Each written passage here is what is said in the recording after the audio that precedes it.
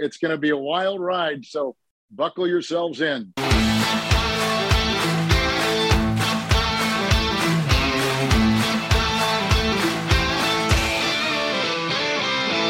So absolutely delighted to be joined in what we can now call a traditional pre-season chat, because this is the third season in a row we've had the pleasure of your company. Please welcome Kevin Harlan. How are you, sir? Cam, Paul, I'm doing great. Thanks for having me on again. I think I've told you before, our son-in-law lives in London. He plays for the London Lions of the British Basketball League. So he plays all over Europe. And played at the University of Wisconsin with their two Final Four teams back in 2014-15. And our daughter, who is married to Sam Decker, and their little one-year-old baby boy are over there. They love London, but they love traveling all over Europe, Scotland down to Spain and into Turkey. So they have a wonderful appreciation for where you are. And we as a family have grown to love London and surrounding areas, Scotland, Edinburgh, and all parts of Europe, so much more. We've enjoyed traveling over there and have many more trips planned. That would be brilliant to see the next time you're in Edinburgh then. There's more than a few whiskies on us that we're due you. That's for sure. That's for sure. I love them. So we're set recording this. It's a matter of days before the NFL season. First of all, have you had a good summer and have you had time to recuperate and spend with the family before all the chaos starts again? I have, Cam. The last thing I did was before preseason football began were the Eastern Conference finals between the Boston Celtics and the Miami Heat in the NBA. And then our network doesn't do the finals. So I just did the Eastern Conference finals. And then we head up to Wisconsin, which is on the Great Lakes in the middle of the country in the north, very close to Canada. And I grew up close to here, and we spend our summers here. Our kids all visited. Our oldest daughter got married, so that's the third daughter to get married. I've been a very blessed man to have the chance to walk three of my daughters down the aisle, and all the while getting ready for a football season. So I did the Packers preseason games. Each NFL team hires their own TV crew. In the regular season, the networks have the games. But in the preseason, each of the 32 teams picks their own TV crew. And as I think I've told you before, I do the Packers and have done them since 2003 and enjoy it. And so I've done three of their games. So I've had a chance to see the Packers and three other teams. So I've seen four teams already. This week I'll have the Chiefs and Detroit Lions game for CBS Radio and Westwood One.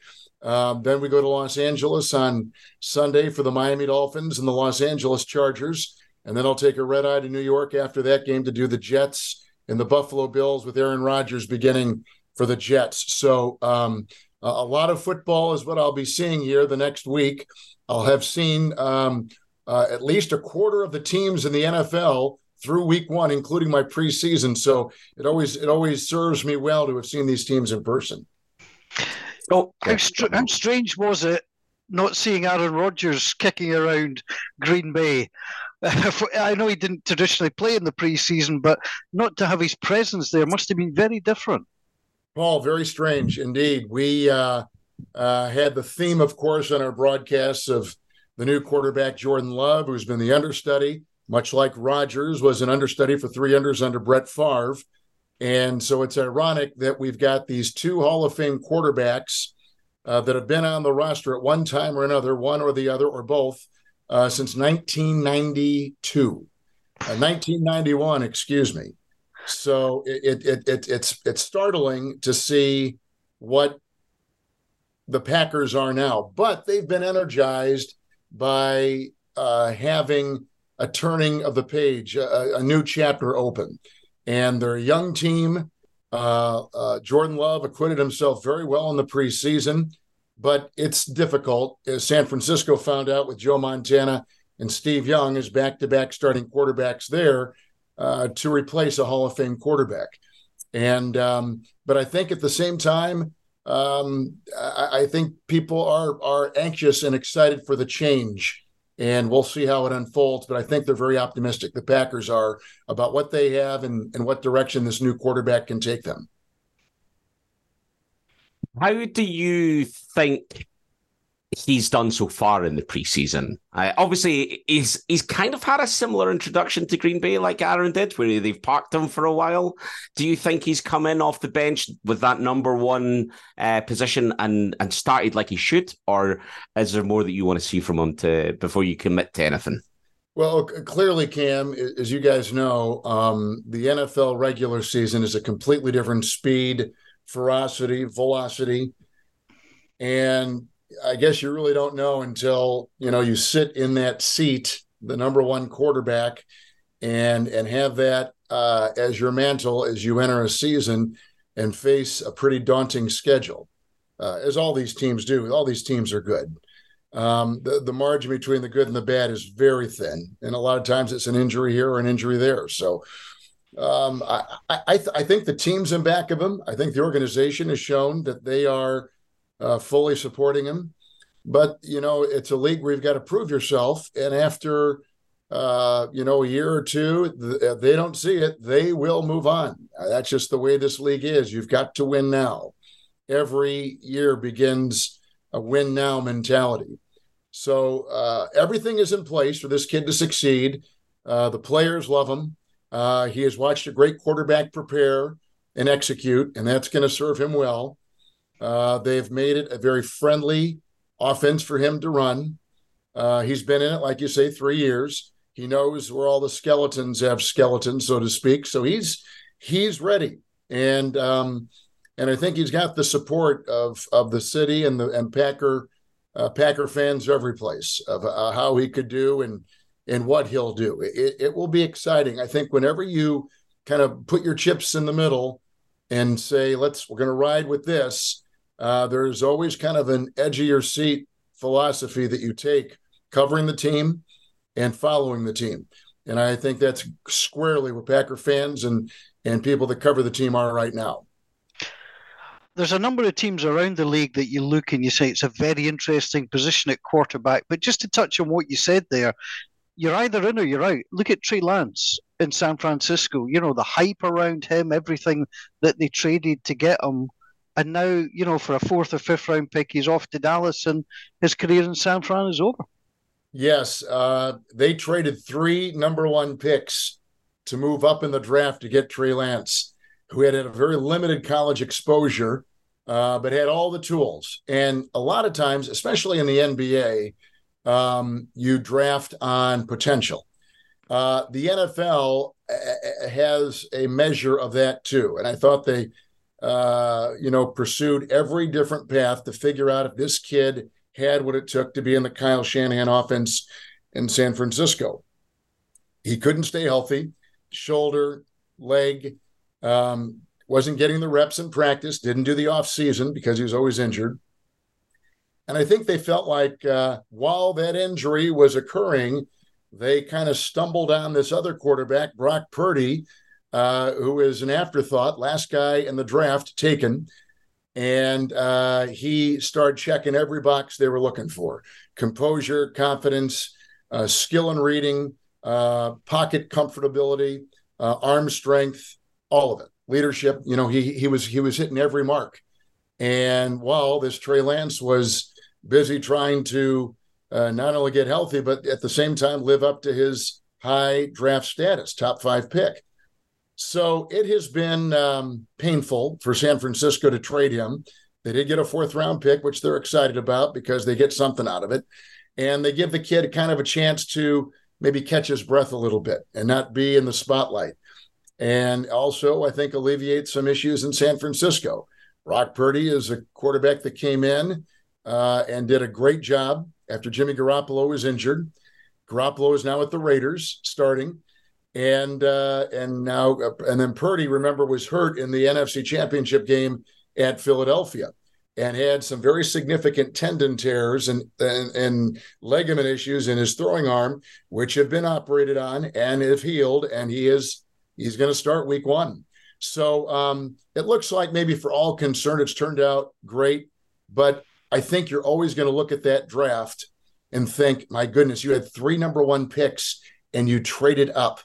And just think where those other number 1 picks could be in the landscape of your team right now.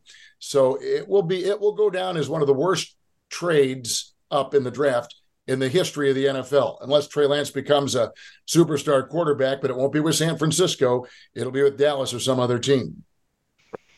Yes, absolutely. And these are just one of the stories, the Jordan Love story, the Brock Purdy story. So much coming out of this.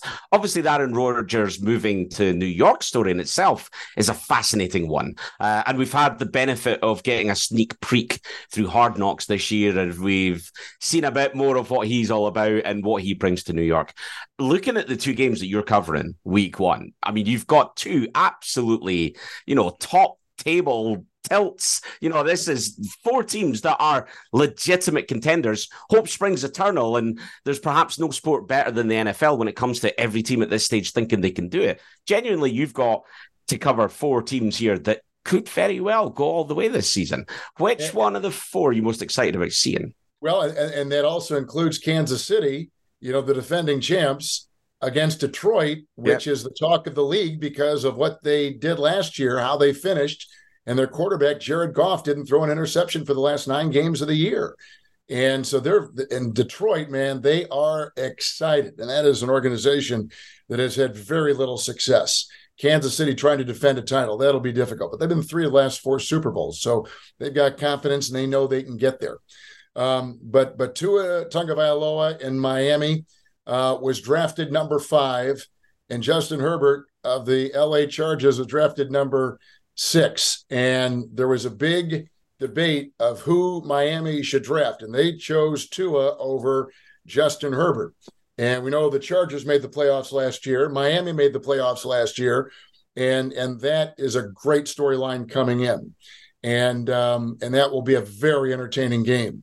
But the game that everybody has circled clearly, the Jets and the Buffalo Bills. Buffalo is always picked to go to the Super Bowl, and they have disappointed immensely over the last couple of years with the top-flight quarterback in Josh Allen. And Aaron Rodgers is a Hall of Fame quarterback, but he'll be 40 in December. And the Hard Knocks you talked about, which I watched just like you guys, it has seemed to be a perfect marriage so far. They are getting the swagger and the confidence they need from their quarterback. They've got a defense that may be second to none in the NFL. They've got skill players on offense for Rodgers to work with. The big question is their offensive line, and it is not that good. But offensive lines are tricky. Offensive lines can get good during the middle of the season. Automatically, it just kind of kicks in, and they become what they need to be. So I think there's hope that group could gel as they go into the season. But clearly, all eyes are on Aaron Rodgers. And why not? What he's done, 4-time MVP, Super Bowl champion, coming from historic Green Bay. The departure from Green Bay was a little messy, eventually traded. And now he's with this team that many people think if they get quarterbacking, they could be the team in the AFC. So that Monday night in New York with Aaron Rodgers as the quarterback in a big game, that's going to have a lot of electricity to it for sure. TV networks and rarely get things wrong in terms of draw. And of course, the Jets, I think, are in prime time so often in the first few weeks. So it'll be really interesting to see. The Hard Knock series, do you think it helped the image of Aaron Rodgers? Because I don't know. I just got the feeling he had the chance to shine in that program and he took it. Is that fair? Yeah, great evaluation, Cam. Yeah, Paul, rather, he I think changed the opinion of a lot of people with how he interacted with his team, how he would want to just kind of be one of the guys, even though he is in some cases 20 years older than the next guy that's sitting next to him. He's an old guy in football terms. And I think it helped him considerably. Showed a sense of humor, showed an all-in attitude. That's kind of the beauty of Hard Knocks is that I don't know if you guys saw also the quarterback series where they had Patrick Mahomes and they had Mariota, who had played and started in Atlanta last year, and then the quarterback with the Minnesota Vikings, Kirk Cousins. I think they all came across very well. I think because you're so far away from the field and they've got the helmet on and the mask, you don't realize kind of what they're like. You see a quick soundbite on a sports program, or you hear it on radio, and you really don't get an insight into what these guys go through to get to where they are. And I think Mahomes acquitted himself very well. Kirk Cousins came across as a guy you'd want your daughter to marry, just a wonderful human being, let alone a very polished quarterback. And then Mariota, who was a Heisman winner, is a kind of a disappointing pro career. Now is with Philadelphia as a backup quarterback to Jalen Hurts, but was a starter last year with Atlanta. And we got rare inside access to just how they prepare each week, what their family lives are like. And it was very compelling. So we enjoyed that. My wife and I watched all those, and we really loved them. But I think that Rodgers has definitely painted a different picture of himself. All we got out of Green Bay was that he was surly, he was uncomfortable, he was a problem. And I don't think that was the case. I just think it got to the point where he was incredibly expensive. The team was ready to make a turn. They did it with Favre, and they've done it with Aaron. And listen, Joe Montana didn't stay with San Francisco. He went to Kansas City. Peyton Manning didn't stay with the Colts. He went to the Denver Broncos. Joe Namath didn't stay with the Jets all those years. He eventually ended up in the West Coast with the Rams. So Johnny Unitas, I mean, like all these great quarterbacks never finished with who they started with. That's been very, very rare. Troy Aikman did. It becomes, I think, at the end of the day, more business taking hold than sentimentality. Those days are probably over, unfortunately. We'll find out for Aaron Rodgers if this works. He's got a lot in front of him, clearly, and we'll see if this is going to stick. I personally think it will if he stays healthy. If Rodgers is healthy, the Jets will be everything we think they are in the preseason. For the Jets as well, it's an interesting one. But looking back at the quarterback record they've had since Brett Favre was there for that single season, of course, Aaron Rodgers is following Favre's footsteps so far. But for New York Jets fans, they've had so many rookies come in and perhaps struggled behind poor offensive lines. Head coaches that are perhaps not that experienced, a stumbling Jets team that's perhaps not been great for careers.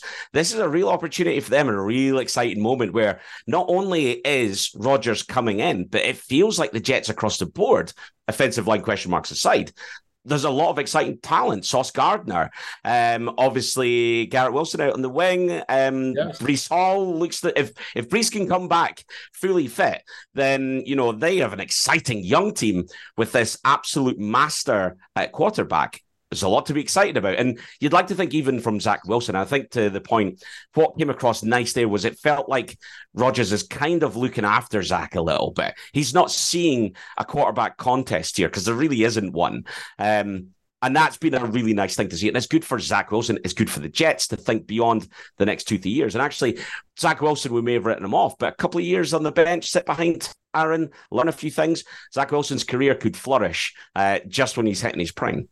Yeah, Cam, you bring up an excellent point. And I'll also add Dalvin Cook, by the way, another running back that they've gotten who was so successful for the Vikings. But running backs, as you all know so well, if you follow football, is not a priority for a lot of teams because they want more money and it's hard to fit them in the cap and they seem to be expendable and their shelf life is short and you can sign one off the street and they can perform. But getting a veteran like Cook, I think really is was a really good move by the Jets. Last year when Rodgers was still with the Packers, the Jets came to Green Bay to play a preseason game.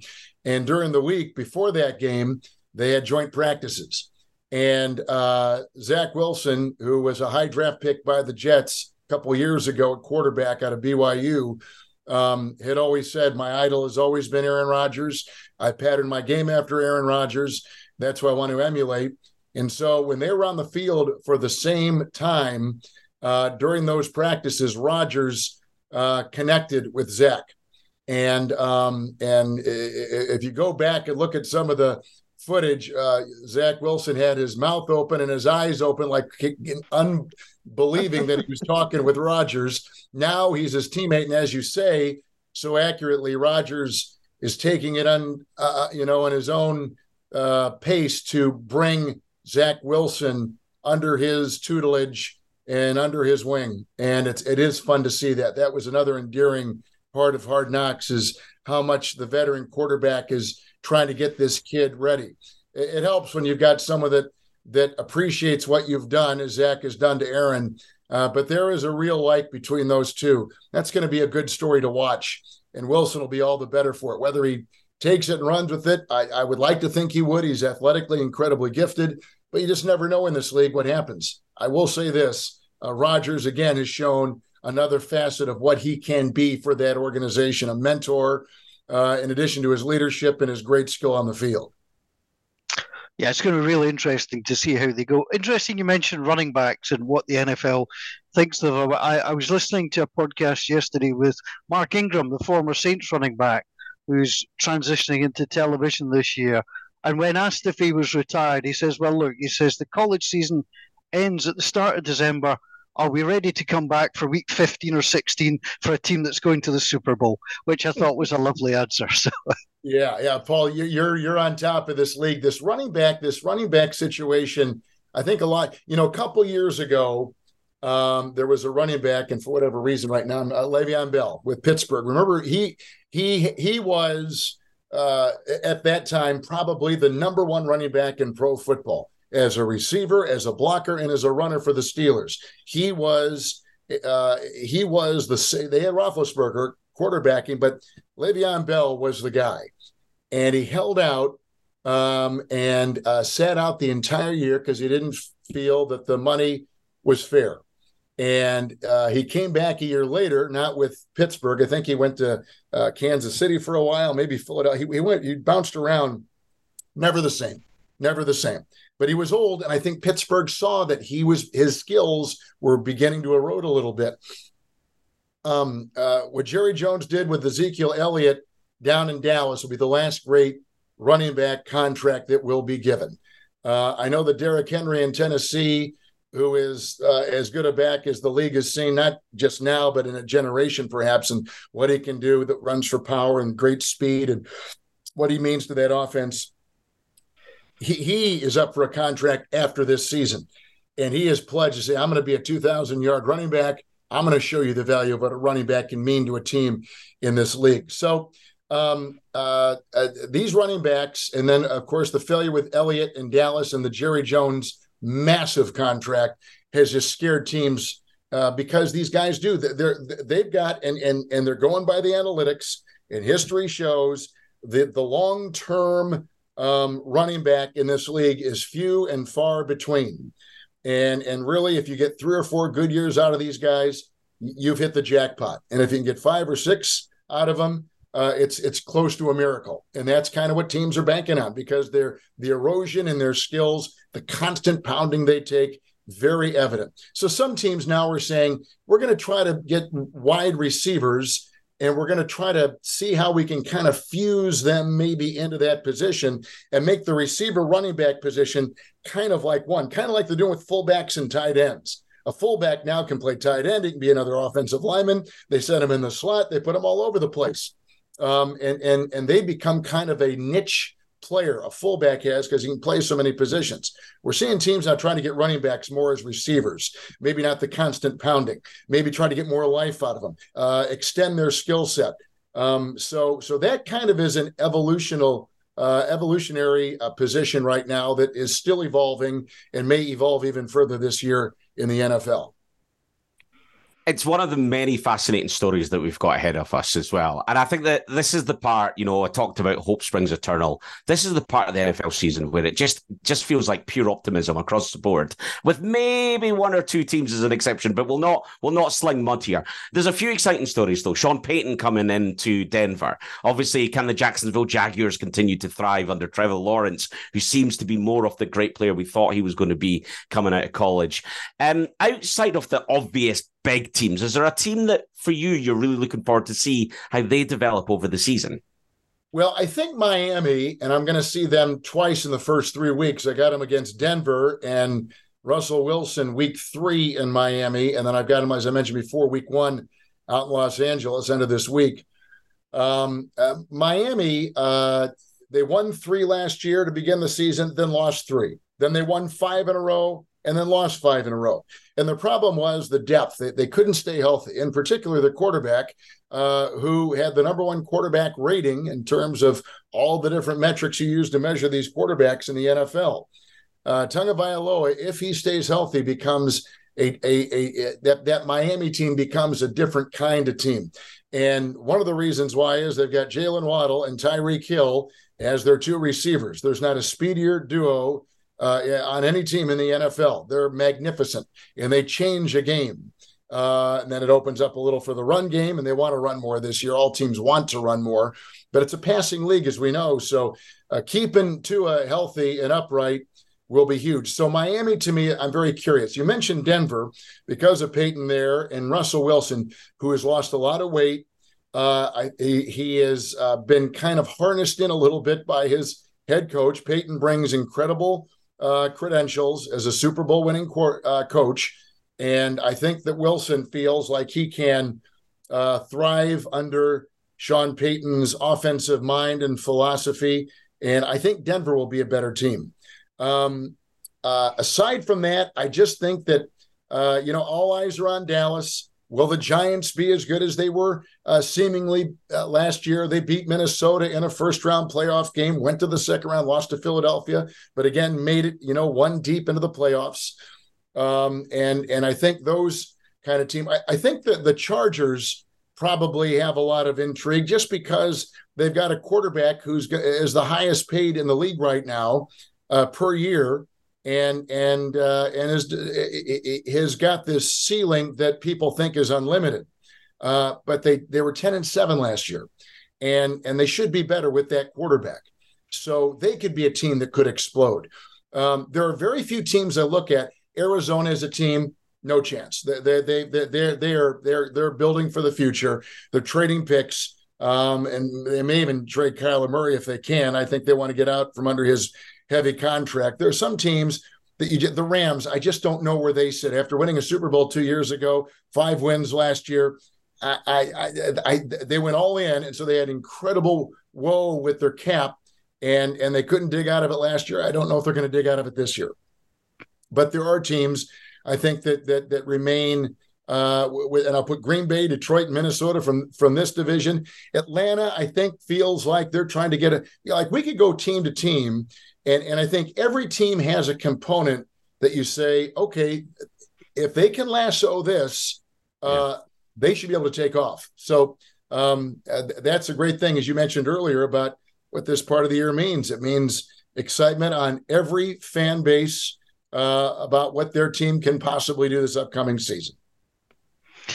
Well, what I find interesting is we spoke before we started the podcast about college football and a couple of the upsets already within college, LSU losing at home, Deion Sanders, once he comes out of his shell and starts to engage with the media, it's going to be very interesting to see how he gets on. But there is that capability of an upset. And if you're a team that have got playoff ambitions, you don't want to get hijacked in the first couple of weeks. So I'm looking at games that I think actually quite intriguing. 49ers Steelers to me is quite an intriguing game. Because, again, I think that's a tone setter. I think the game you're going to, the Dolphins-Chargers, that's a tone setter. And the interesting thing, Kevin, I was going to ask you about, I think this is a chance for the Chargers to take charge of LA and the market, because I think they've been seen as the sort of secondary tenant to that market. But do you sense they could upstage the Rams over the next, say, 5 years? Well, Paul, the thing that is most intriguing is you've got one of the older quarterbacks in Stafford, truly in his last games in the NFL. I don't know how much longer he wants to play. The arm is good. It was not at the beginning of last year as they were defending their title. But Herbert is truly one of those quarterbacks that every general manager drools over just because of what he has shown and what he can do in that arm strength. He played last year with broken ribs that he got early in the season, and he was never the same, although he plowed through, and he has thrown for more yards through 3 years than any other quarterback in pro football history, more touchdowns. He is an amazing quarterback, and a quarterback is your number one lure for all fan bases. And I think that the Chargers feel like they could they could capture that market. Now, the Rams have a history in LA. I don't know what that means to fans. Probably means something. And the guy that built the stadium is the Rams owner and kind of brought the Chargers in as a second tenant to really make that thing shine. So every week there's a game there. But I do think the market is a little up for grabs right now. LA is a funny NFL market because of the weather and the multitude of things to do. It has not been viewed as a great NFL market, but it's hosted a Super Bowl. They may have the best stadium in pro football. But Los Angeles, there's a lot going on out there. A lot of hockey, a lot of basketball, a lot of colleges, two big schools that will soon be in the Big Ten Conference, leaving the Pac-12, UCLA and USC. There's a lot going on out there, not to mention the beach and Hollywood. I mean, there's just a ton. So to bring those fans in is a real chore. And both teams, even as a Super Bowl champion, the Rams have I think, tried to get some traction with that, and it's been difficult, especially the way they responded last year after winning it 2 years ago. So the quarterback remains kind of the thing. If that kid, and there are people that will tell you, Mahomes, Herbert, like they are like Josh Allen, Burrow, like that's the four, with maybe a Tua and coming up as a fifth, like those are the guys people are watching, and if Herbert can take off and that team take off early, they could very easily sway a lot of the people that are on the fence and bring them into that stadium. I don't know if either of you have been in it, but it is unbelievable. It is what every owner, if they close their eyes and could imagine what their stadium would look like someday, that is the goal, to be what they've got in LA. It's a phenomenal structure. And sorry. Yeah, hang on, Cameron. So, is it a good place to call games? I'll tell you, we were lucky enough last season to be joined by Mike Hoss, the voice of the New Orleans Saints, and we'll get round to talk about the potential Super Bowl winning Saints in a moment or two. But he was mentioning to me that they're so far away from the action at SoFi Stadium, it's almost scary. Is it a better radio television? That's for radio. For radio, television, Paul, better, I trust. It is. Yeah, we're at the 50. We're at a lower level. I do radio there too for Monday night, and it's challenging. It's very challenging.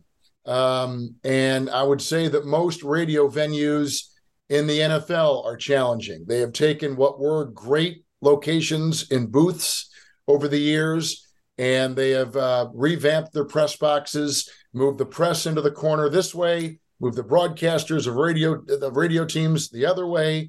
And the only thing right now is in the middle is the TV networks. And we're surrounded by fans. It used to be we'd be in the middle at the 50, lower level, great view, and we'd have maybe the home radio on this side of us and the way radio over here, and then the press box. We could see the writers. No longer. It's changed dramatically. They make too much money from these great vantage points. So the teams have all basically taken their great, broadcast views and made them very, very challenging for us on the radio side. And because I do radio, I appreciate that. So when I step into a booth at the 50-yard line with a great view, I am very appreciative of that for television on Sundays with CBS. Now, you'll need to correct me if my assumptions are wrong here, but I'm going to assume if we were to ask you your favorite old-time NFL traditional stadium, you're going to say Lambeau Field. And based on what you're saying there, SoFi is probably the opposite end of the shiny new ones. This is what everyone should aspire to. Is there any other stadium that stands out as a favorite of yours that you just love the feel of, the setup, being there? Yeah, you're right. I love Lambeau because of the history. Lambeau Field, built back in the mid-50s, is the third oldest professional stadium of the four major sports in the U.S. Wrigley Field, home of the Cubs, Fenway Park, home of the Boston Red Sox, and then Lambeau Field. So it's got incredible history. And I would say, too, to your audience, if you ever get to the States and you love football as much as Cam and Paul do, that you on your bucket list, you have got to go to Lambeau Field. The outdoor tailgating is second to none. The fans are people that have gone there literally since Their names have been on a waiting list to get a ticket to go there since they were born. The day they're born, their family puts their name on the wait list. And they got 144,000 names right now for a 77,000 seat stadium. But there's a great Hall of Fame in the city. Literally, the stadium is in a neighborhood. Now, the big thing with these stadiums, guys, is they're building extensions of their stadiums and making like little pockets, like little miniature towns. Like they want to connect like a little Disney World type atmosphere. So in Green Bay, they have bought about 4 blocks outside the stadium, and they've made restaurants and a football field and a play area for kids and a pro shop where you can buy all kinds of things. Bob Kraft has done it with the New England Patriots. They've got a hotel, an office space, and their Hall of Fame. All these teams now, that's what they want to do. They want to make the stadium not just a 10 event, date in the fall type destination. They want to make it a year-round destination where you can go take a tour of the stadium and go to their Hall of Fame and then go eat at the restaurant and do it maybe in May or in February when the season's over. We're not playing. So, but I like the indoor stadiums are not my favorite. I do like the Vikings home in Minnesota and Minneapolis, really done well. And then I think you look for atmosphere, and Pittsburgh's got great atmosphere, and Philadelphia's got great atmosphere. Cincinnati is beginning to get that with the success of their team.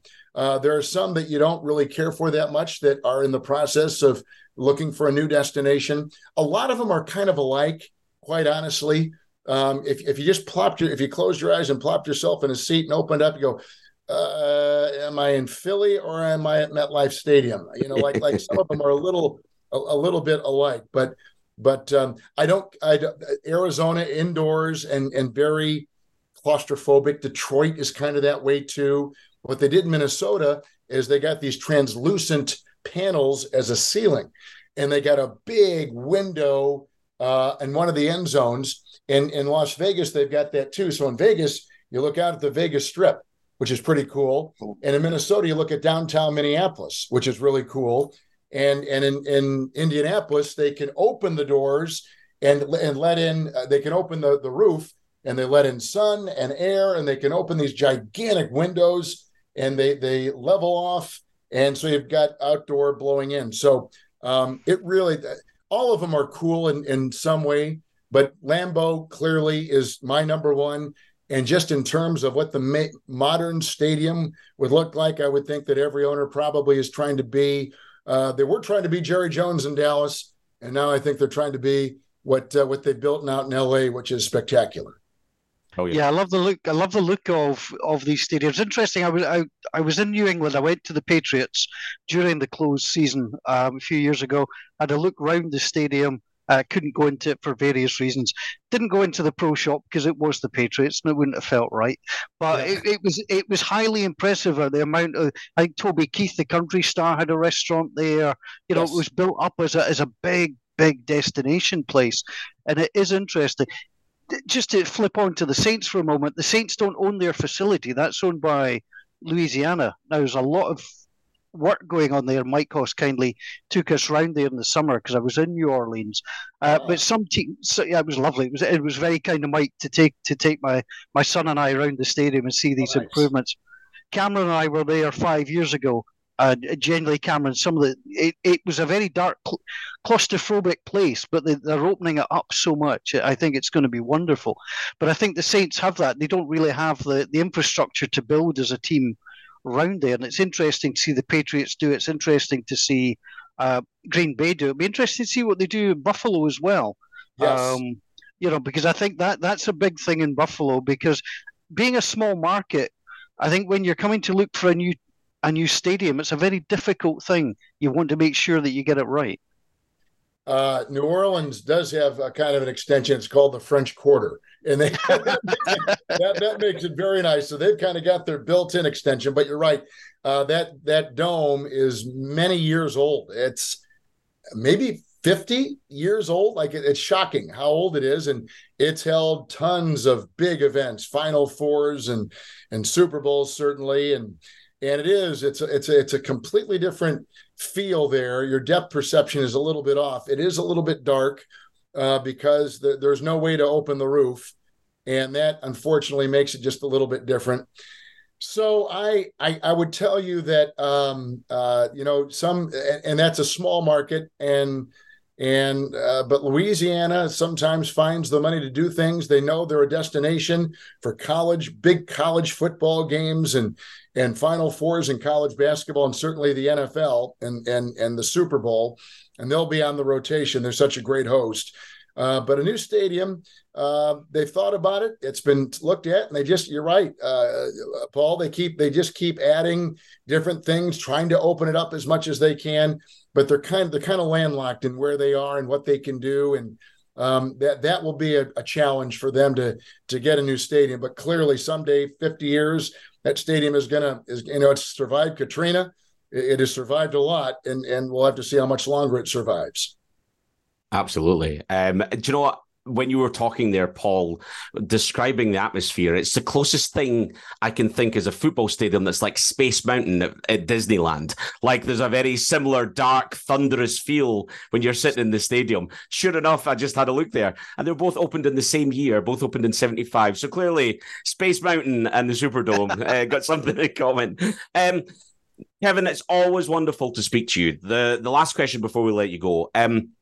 Do you know yet if you're likely to make it over to Europe for the UK or Germany games this year? CBS does not have any of the... Is it not? I was trying to find out. And I'm sick to my stomach. We've gone over there.